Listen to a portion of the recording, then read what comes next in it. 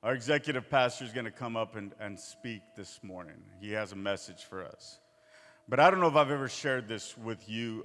He and I ministered together at a church in Midland prior to us both being here at Impact City. And it truly was God the way it was orchestrated for us to be here today. He is an incredible man of God who you get to see a glimpse as he speaks behind this podium and as you interact with him. But I've seen him for years in different circumstances and in different instances, and I can tell you that he truly loves God and he loves people.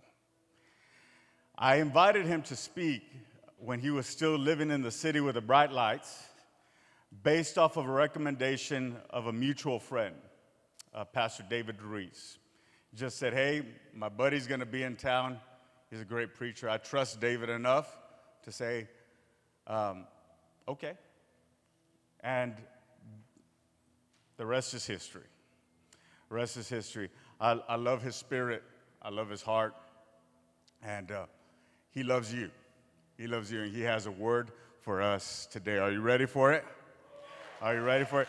Could you stand on your feet, give God some praise? Come on, give God praise as Pastor Israel comes. I love you, brother. Thank you, man. You guys are too kind, too kind. Can we give the Lord some praise this morning? And listen, it's a few weeks ago, I think 2 or 3 weeks ago, we had our church anniversary. It's a year since we've been here, since we moved here. And I honestly thought I wasn't going to get past the 3 months. I was like, they're not going to like me, and they're going to say, boo him, find someone else. And I guess I passed probation. I'm here over a year. So I'm excited more about that than you are, trust me.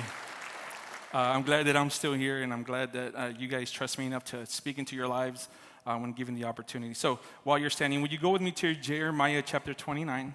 I'm going to be reading a few verses, and right in the middle of these verses is a verse that all of us already know very well. Even if you didn't grow up in church, you probably have somebody has a T-shirt of it, or maybe printed on a mug or somewhere in your house. When we get to that verse, you're going to be like, oh yeah, I know that verse. So Jeremiah 29, it's in the Old Testament. So you can open up your literal Bibles, or open up your app, your iPhone, and for some of you, your eyelids. I heard that one a while back. I was like, I got to use that one. Open up your eyelids for that. Jeremiah 29, verses 10 through 14, and it reads like this. For thus says the Lord, after 70 years are completed, after 70 years, very key, after 70 years are completed at Babylon, I will visit you and perform my good word towards you and cause you to return to this place. Verse 11, for I know the thoughts that I think towards you, says the Lord, thoughts of peace and not of evil, to give you a future and a hope. Then you will call upon me and go and pray to me, and I will listen to you, and you will seek me and find me when you search for me with all of your heart. I will be found by you, says the Lord, and I will bring you back from your captivity. I will gather you from all the nations and from all the places where I have driven you, says the Lord, and I will bring you to the place from which I caused you to be carried away captive. So, Lord, we just thank you this morning. We thank you for the opportunity, Lord, the space. I ask that you would speak to me, that you would speak through us this morning, God, that we would receive our portion that you have for us. We thank you for the beautiful weather. We thank you for the rain, Lord God. We thank you for the peace, and we thank you for an incredible weekend, Lord, that's already happening.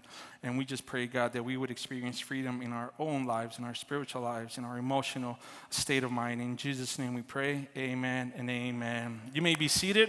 You are dismissed. Psych. But before I go any further, tomorrow is our pastor's anniversary. A little bird told us that tomorrow we'll be celebrating the 13th.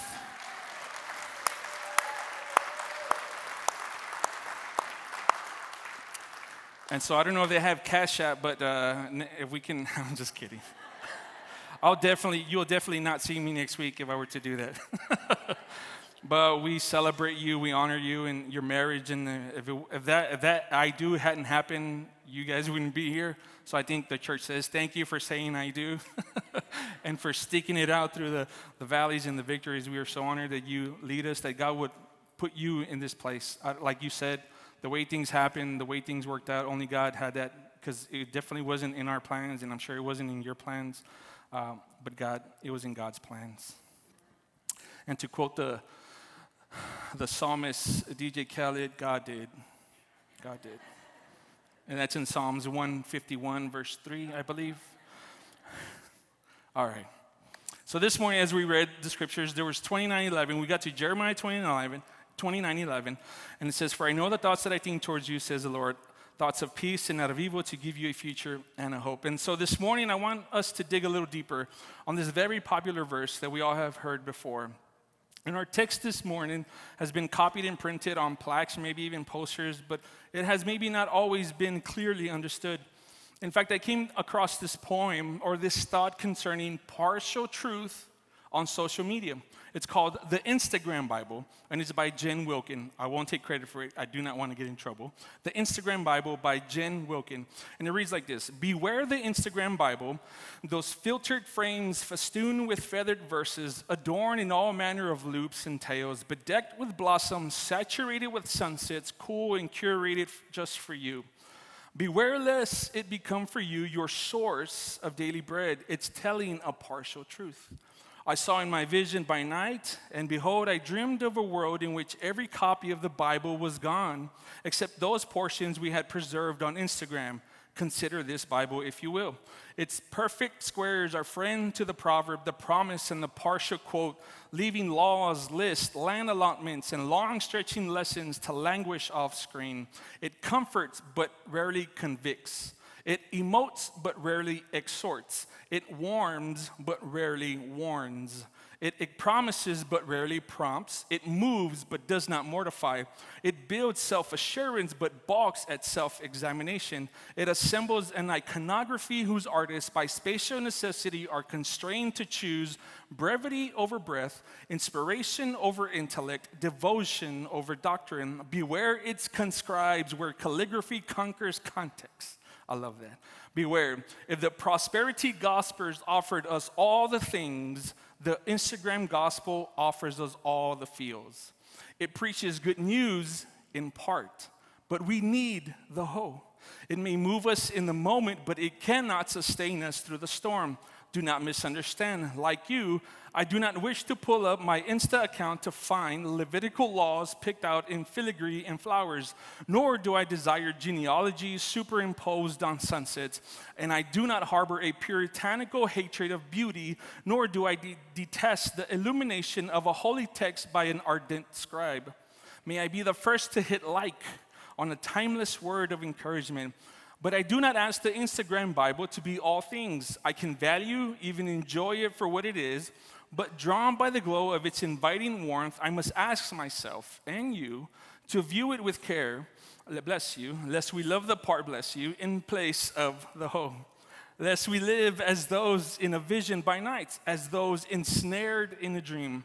Beware the Instagram Bible. It shines a partial light. We must know it both for what it says and for what it does not.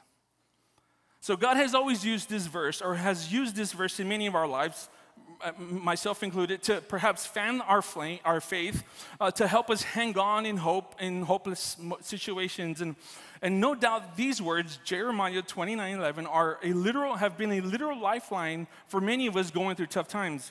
But my hope is that we would appreciate this verse on a deeper level this morning, and to get the whole picture of the significance of this verse in its totality. And so our title this morning with you all here at church at Impact City is In the Middle. In the Middle. So let me preface that by pointing out that these words were spoken to the people of Israel while they are in bondage. They weren't free just yet. They weren't delivered just yet. They weren't made whole just yet. That even in the middle of bondage, God sends them a word. He sends them a promise in the middle. And if we can get that full picture of the verse and not a simple snapshot, then we can appreciate the lens the prophet Jeremiah is wanting us to see through this morning. So real quick, Jeremiah, just a few facts about Jeremiah. He was both a prophet and a priest who ministered for 40 years during the reign of 5 different kings. He outlasted 5 kings. He's been called the weeping prophet or the weeping preacher. And I got to say, Jeremiah, I'm right there, right? I'm right behind him there, as known as the weeping preacher. And I don't plan on crying today, but if I do, it's no surprise to any of y'all. So anyways, he's been called the weeping prophet because of all the pain he experienced while proclaiming God's message. His message was one of repentance, but the people rejected both the message and the man. And so we're also introduced to the Babylonians, who were a ruthless and barbaric people. They were the superpower and the terrorist of the ancient world. And their leader's name is Nebuchadnezzar because of the idolatry of God's own people. Because of the idolatry of God's own people, God used the Babylonians to discipline and destroy Jerusalem. Not the people, but Jerusalem. And so while in Babylon, the children of Israel started looking for a word from God. And isn't it sad that it seems like we have to wait for some sort of tragedy to happen in our lives so that we can treasure what we have? We have to wait for some sort of tragedy to happen so that we can treasure what we have. So they went to false prophets, but God sent a word by the true prophet Jeremiah. They weren't God's people. They were God's people, yet his own people did not even trust him. And the thing is, God had already shown himself trustworthy on many occasions through their journey, yet that didn't quite seem to convince them that God was telling them the truth thus far. And so listen, when you're in captivity, you have no clue what's going to happen next. All you can do is live in the very moment and no more. And through it all, God always sent a word of reaffirmation, of consolation to them, and he keeps reminding them and about the promised land, and that one day they will enjoy life there as it was intended to do so. But they had a problem. They could not trust God. They just couldn't trust God fully. And so let me address that question to you. What about you? Do you trust God? I mean, I know, we carry in God we trust in our pockets. I get that. But does it carry over into our hearts and overflow into our way of life? Or does it remain on the coins and the bills in our pockets? See, in our society, many people are wondering what's going to happen next. People are making fortunes attempting to predict the future. Yet the Bible tells us, be anxious for nothing. Don't worry about a thing. It'll be all right, buttercup. But for the devil's goal is to rob us of today's grace by worrying about tomorrow's problem. Example, tomorrow is Monday. Everybody's morale just went, Monday. Be anxious for nothing. Jesus told Martha, you are worried about many things, but only one thing is necessary, and that's spending more time with the Master. See, all of us deal with the issue of uncertainty at one point or another, right? At one point or another. We want to know what's going to happen in the near future. That way we can be ready for it and be prepared, and if we can avoid the thing, then we can avoid it. But remember, these people are in bondage yet again, but God speaks to them yet again. And aren't you glad that even when you've turned your back on God, he never turned his back on you, on me. It's been said that God whispers in our joy, but he yells in our pain. So he had to get their attention. And even though they were in bondage, God demonstrated his freedom to speak. And he says, I know the plans that I have for you. And God has to remind us that he's the only one that's omniscient, that he's the one that knows the plans for your life. And David said it this way, that the steps of a good man are ordered by the Lord. And God said, I know the plans. And see, and the reason some of us are in the mess today is because we thought we could plan our own lives. See, and I feel like I'm responsible for God's laughter most of the time. I really do. Because I'm like, God, check out this 5-year plan. It looks good. I got on Excel sheet, pie graph, color-coded. It looks great. And then God, I just feel like God says, this guy. Hey, Archangel Michael, look at this guy again. It's like you're 30-something, you still haven't figured it out. My ways are not your ways, and my thoughts are not your thoughts. And how many of us have said, God, look, I have this 2-year plan, and in 2 years, I'm going to be here. And God's like, this guy. Or this gal. Wow.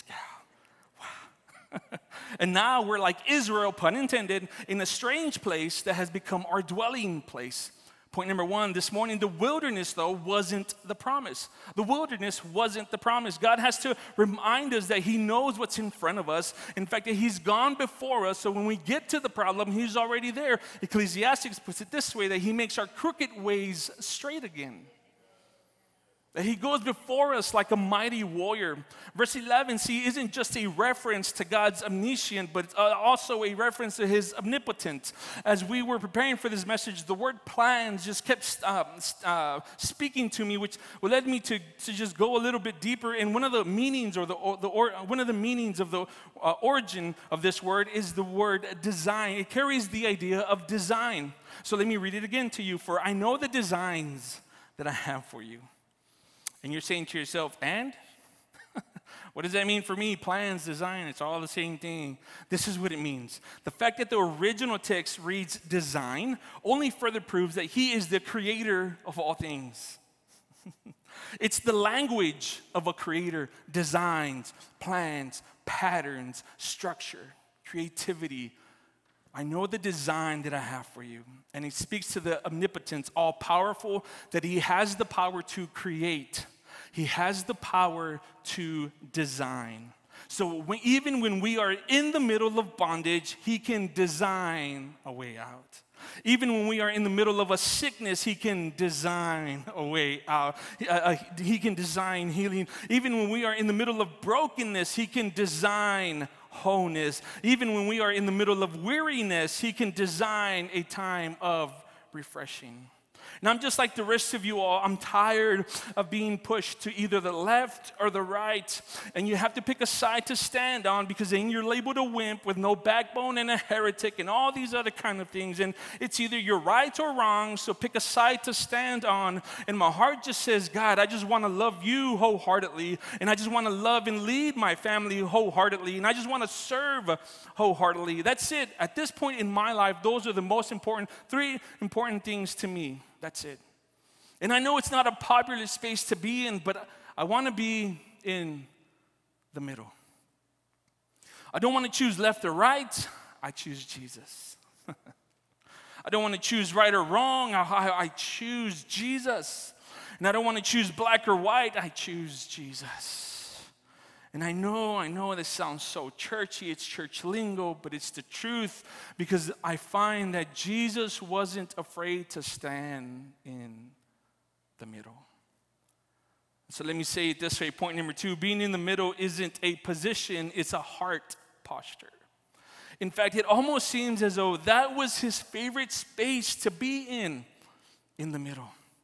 The fact that God sends Jesus wrapped in the flesh, He becomes a bridge for the supernatural and the natural. And there we find Jesus in the middle of heaven and earth. When the people were accusing the woman and ready to stone her because the people had already chosen a side, Jesus stands in the middle. And when Jesus is at Calvary and He's hanging on the cross, there's a man to His left and a man to His right, and we find Jesus in the middle. Even John, when he writes the visions he has seen in the book of Revelations, there's this moment that he sees 7 lampstands referring to the 7 churches, and there in his vision he finds Jesus in the middle. When the 3 Hebrew boys are already in the fire and the king takes a look at how they're suffering, and he notices that there is 4 instead of 3, and he realizes that it's the Son of God, that the Son of God is right there in the middle. And when Jesus sends His disciples to the other side by way of boat, it's about 3 or 4 in the morning, and they find themselves literally in the middle of the sea. And when the storms begin to rise and the winds begin to blow, there you find Jesus in the middle. in the middle. It's not the ideal place to be because 3, it's messy in the middle.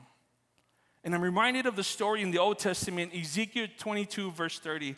And it reads like this. The Lord is speaking, and he says, I looked for someone among them who would build up the wall and stand before me in the gap in the middle on behalf of the land, so I would not have to destroy it. But I found no one because it's messy in the middle.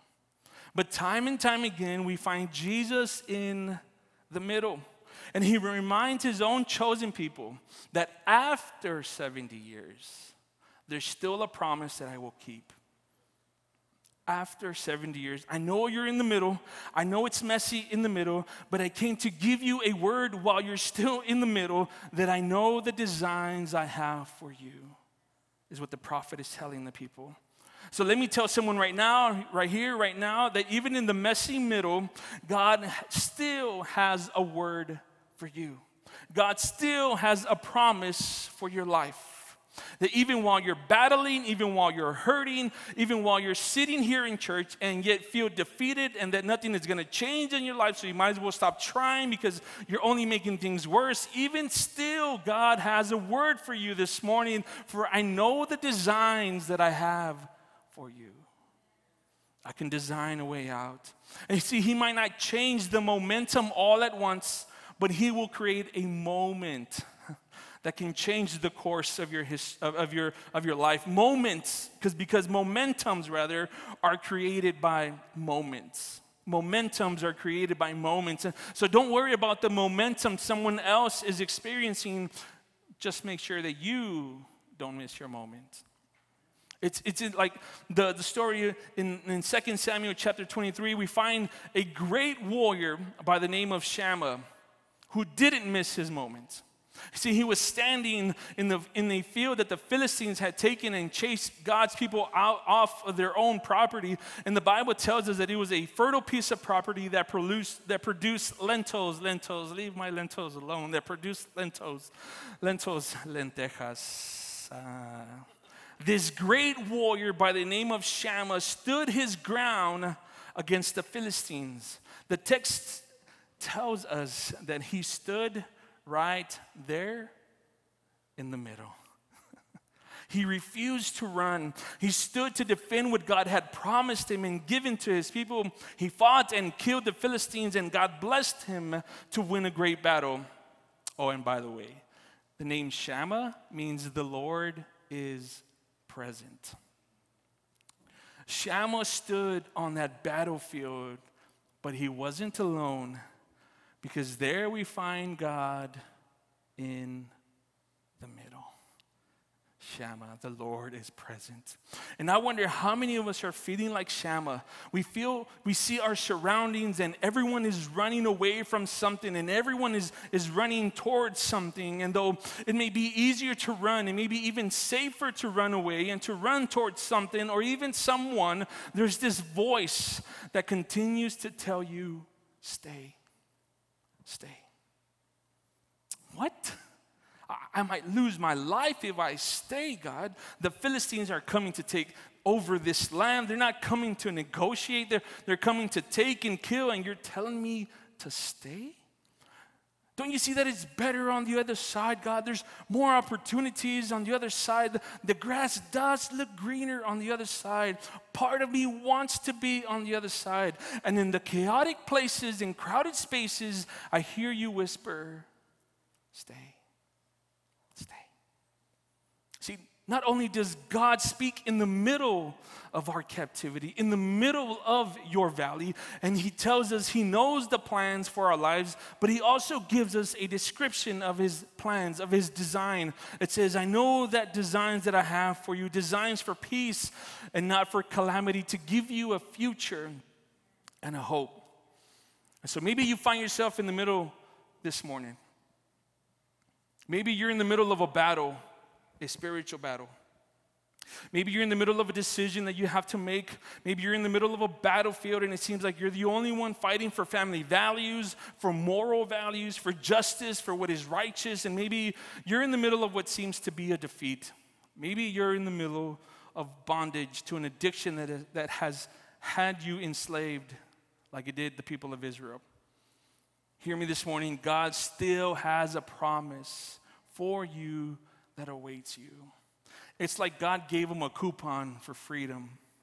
Oh, hold on to that one, because after 70 years, it's valid. It won't happen right there and then.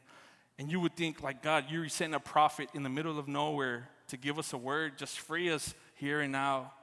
See, sometimes God, as we're learning, sometimes God doesn't deliver us right there in the moment, but he chooses to sit with us in the middle. We'll get through this together. That if he comes to you in the middle, in the messy middle, to remind you of the promise that he knows the designs he has for you, then he knows exactly where you are. Let me read that again. Because if he comes to you in the middle, the messy middle, to remind you of a promise that he knows the designs that he has for you, then he knows exactly where you are. He knows exactly where you are emotionally. He knows exactly where you are financially. He knows exactly where you are spiritually. He knows exactly where you are relationally. And he knows exactly where you are physically. He knows where you are. And our failures don't push him away. They actually pull him closer to the middle. Brother George can help me this morning. Isaiah 65, verse 1. In my opinion, one of the saddest verses in Scripture. Even sadder than Jesus wept. Isaiah 65, verse 1, the New Living Translation reads, "The Lord says, I was ready to respond, but no one asked for help. I was ready to be found, but no one was looking for me. I said, here I am, to a nation that did not call on my name." The Lord says, I was ready to respond, but no one asked for help. I was ready to be found, but no one was looking for me. I said, here I am, to a nation that did not call on my name.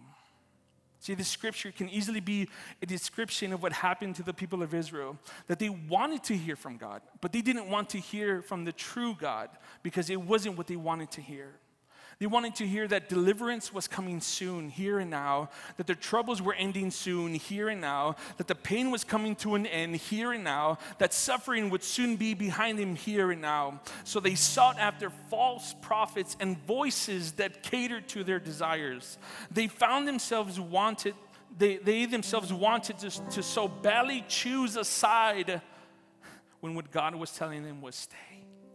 Because I'm coming to you with a word, a promise, in the middle.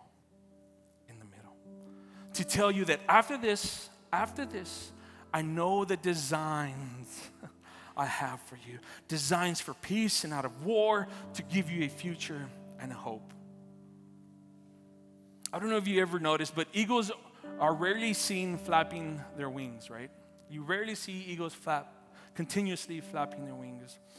When you see them, they are normally soaring, which is pretty cool. They're not like these other little birds. They're just trying to stay right by your window because they see you eating lunch. Feed me.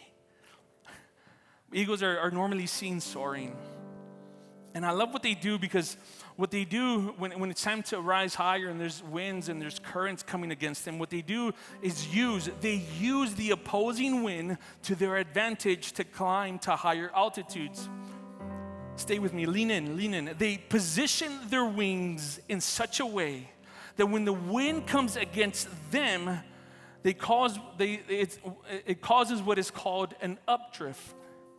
And as the wind comes against them, they are taken to greater altitudes, not on their own strength, but because they have chosen to surrender to something greater. Could it be, church, it's time to soar? Time to soar. Because most of us have lived our lives like this. I got this, God. No, I got this. I know you know some things, but I saw this life hack on TikTok, and Lord, it looks so good. I got this. I can do this. And I look ridiculous. But imagine how you look when you're trying to say, no, I got my own life. I can heal by myself. I know what I'm doing, God. I know the next step. I got my future figured out. You look so ridiculous. Ha! This guy, this gal. Maybe it's time to soar. Some of us have spent so much time flapping our wings and sometimes our mouth. I think it's time to soar. Maybe if you choose to surrender to something greater, you would soar. Maybe if you position your wings in such a way that when the opposing winds come, it's not you on your own strength, but it is the strength of the Lord that pulls you higher from the pain, from the damage, from the residue of hurt. Point number 4, if you want to soar, you must learn to surrender. Why did you have to say that second part, Pastor Izzy? You could have just left that at, if you want to soar, you have to learn to choose to surrender. You know the verse, but it's when we wait on the Lord. But those who wait on the Lord shall renew their strength. They shall mount up with wings like eagles, and they shall run and not be weary. They shall walk and they shall not faint. And so, Lord, this morning, we stand here in the middle, fighting alone sometimes, wounded, exhausted, tired, hurting, lost. But I hear your voice this morning telling us, stay. Because I'm coming to you in the middle. I know where you're at. I haven't lost your coordinates. My eyes are on you, my child. See, it's Jesus saying, I know the pressure of choosing a side, because Jesus can say, I've been there. I know what it's like for the same people to love you one day and reject you the next, because Jesus can say, I've been there.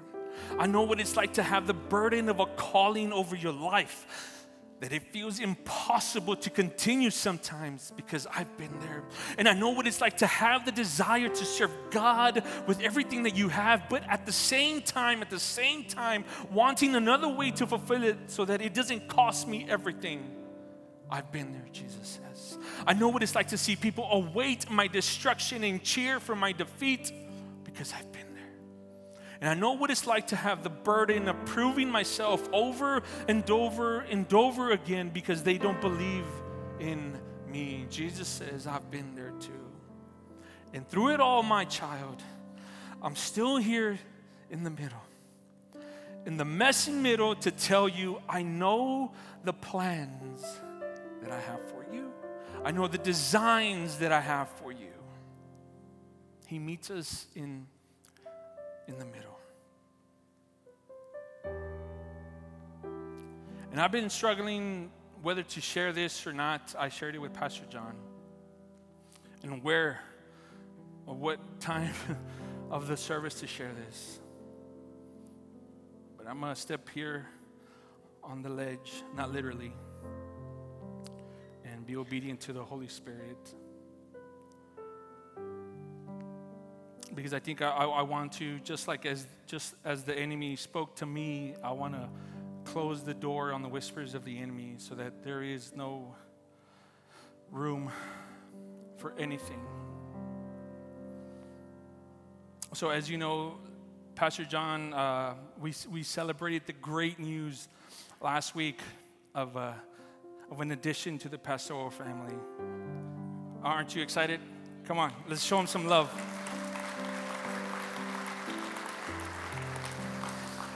And so Saturday he called me and he said, we want to make the announcement, but I wanted to ask you if you would participate in the announcement. I said, but he said, out of respect, knowing that what we just went through, he said, I just wanted to ask you first. And I said, yeah, absolutely. I would love to. It would be a beautiful thing for me.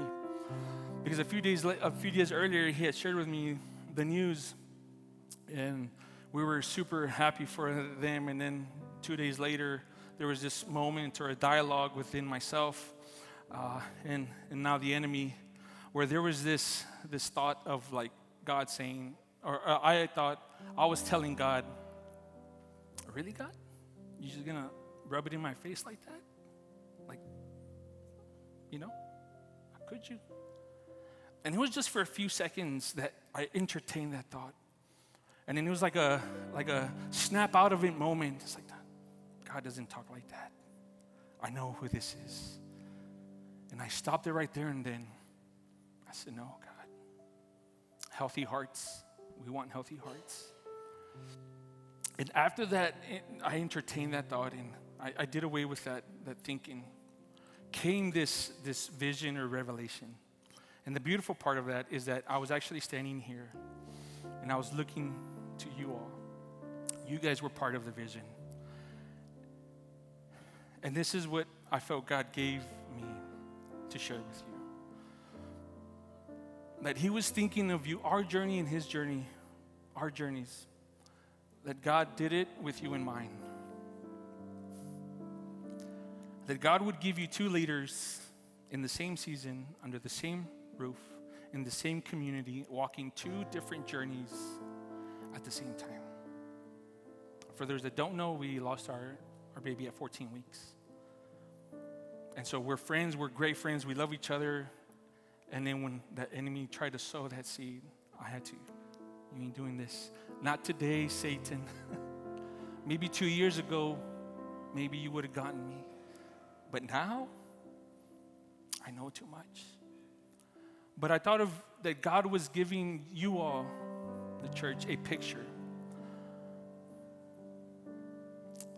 That He can relate to you in your valleys and in your victories.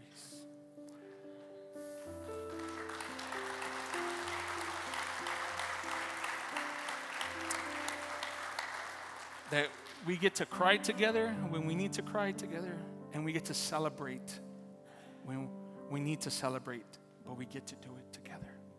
So Pastor John, would you come up here? I want to do this because I want to shut the enemy's mouth once and for all. That though he tried to sow a seed of bitterness, a gap, I close that gap. And I want this to be a picture of you all. That we don't have to be afraid to celebrate when someone else is hurting, or when someone else is hurting, we have to kind of live around them and walk on eggshells. No, we get to cry when it's time to cry together, and we'll celebrate together when it's time to celebrate. And we're going to lock arms because I want the enemy to see this.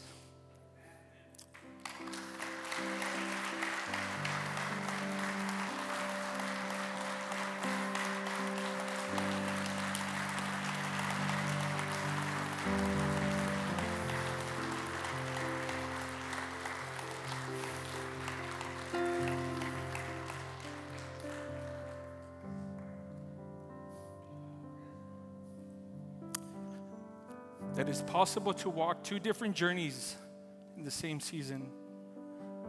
But the beautiful thing is that we get to do it together.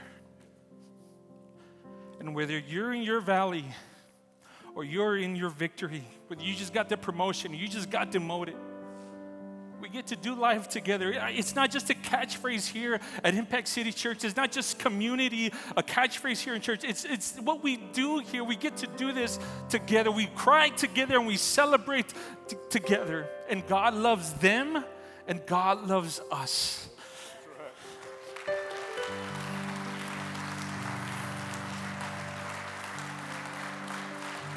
Just like they were there for us to cry with and lean on, now it's our turn to celebrate with them and buy them diapers.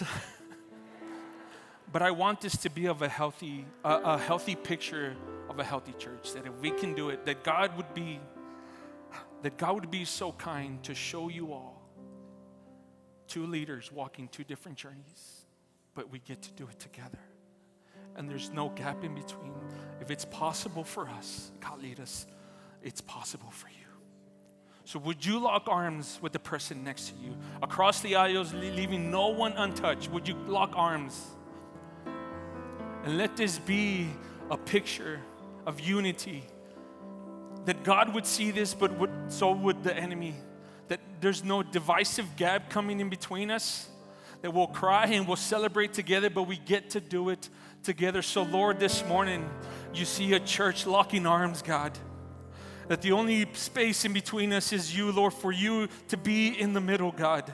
And though while some of us are walking through valleys and some of us are experiencing victories, Lord, we get to cry together and celebrate together in a healthy way. God, give us healthy hearts. Give us a healthy church, Lord. That we would celebrate each other and embrace each other, Lord, and love on each other, God, and lean on each other, Father. That you would be so kind to give them, Lord, this picture of two leaders, us, Lord. You can do it for us, you can do it for them. And as we navigate these uncharted waters, God, that you would be our peace, that you would be our North Star, God, that you would be the center of everything that we do. Because you come to us in the middle, saying, I know the designs that I have for you. Thank you, Father, for the addition of our pastoral family. Thank you so much.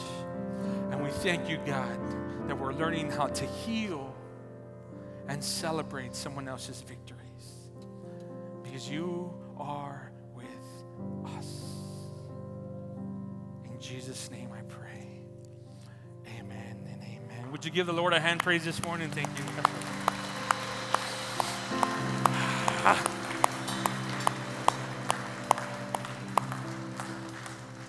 And I want your hearts to be healed. It's a journey. It's not going to happen overnight, but it's a journey. We get to do it together. We get to do it together. So you don't have to hide your victories from someone while they're going through something. We can do both. We can do both together. And I get excited when there's an addition or somebody gets approved or somebody gets a new car because I'm like, God, am I next? Yes. I think that should be, I hope that's you too. Instead of jealousy, you're like, God, why them? God, I saw they do this. It's like they're off the list, so I'm one person closer. Maybe I'm next.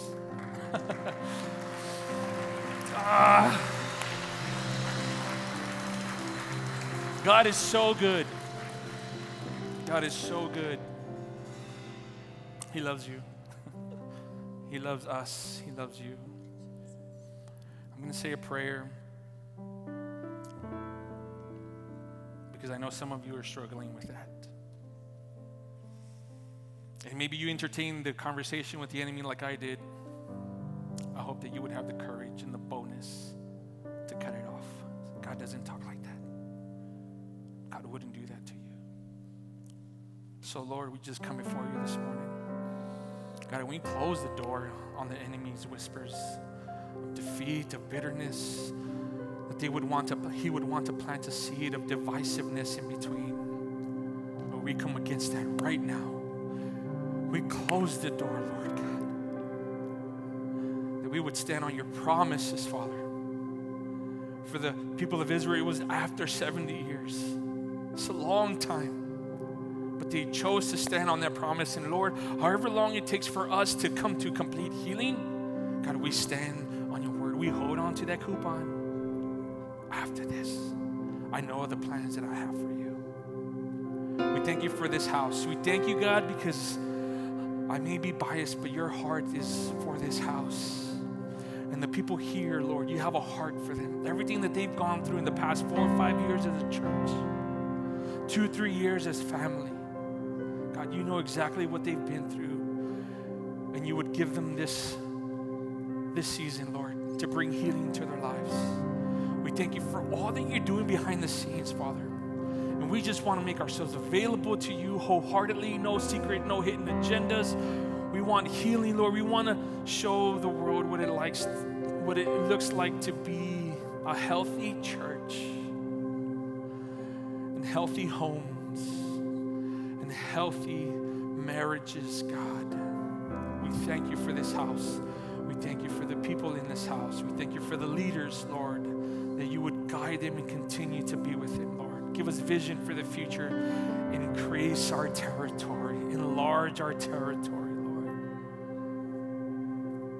And we we just thank you for this moment, for this day. Will you just extend your hands like if you were an eagle?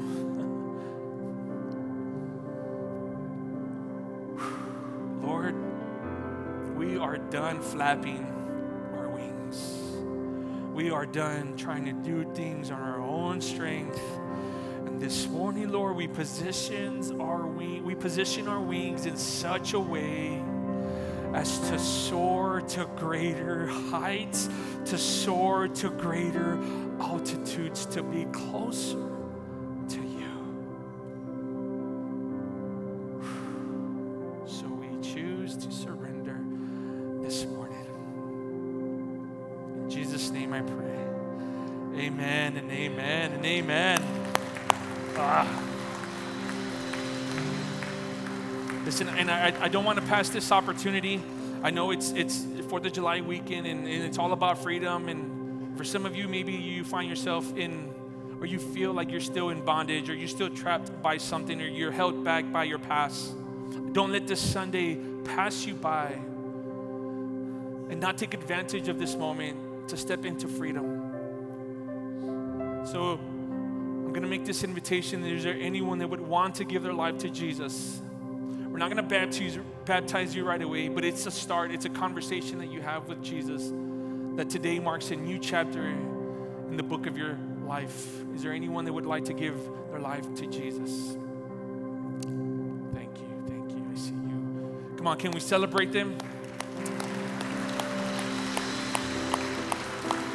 And church, you already know this. We don't pray alone here, so would everybody pray with us this morning and say, Lord, I admit I am a sinner in need of a Savior. I believe you are Jesus, the Son of God, who died for the sins of the world. And I confess you as Lord, Savior, and King of my life. In Jesus' name, amen and amen. Come on, let's celebrate that life.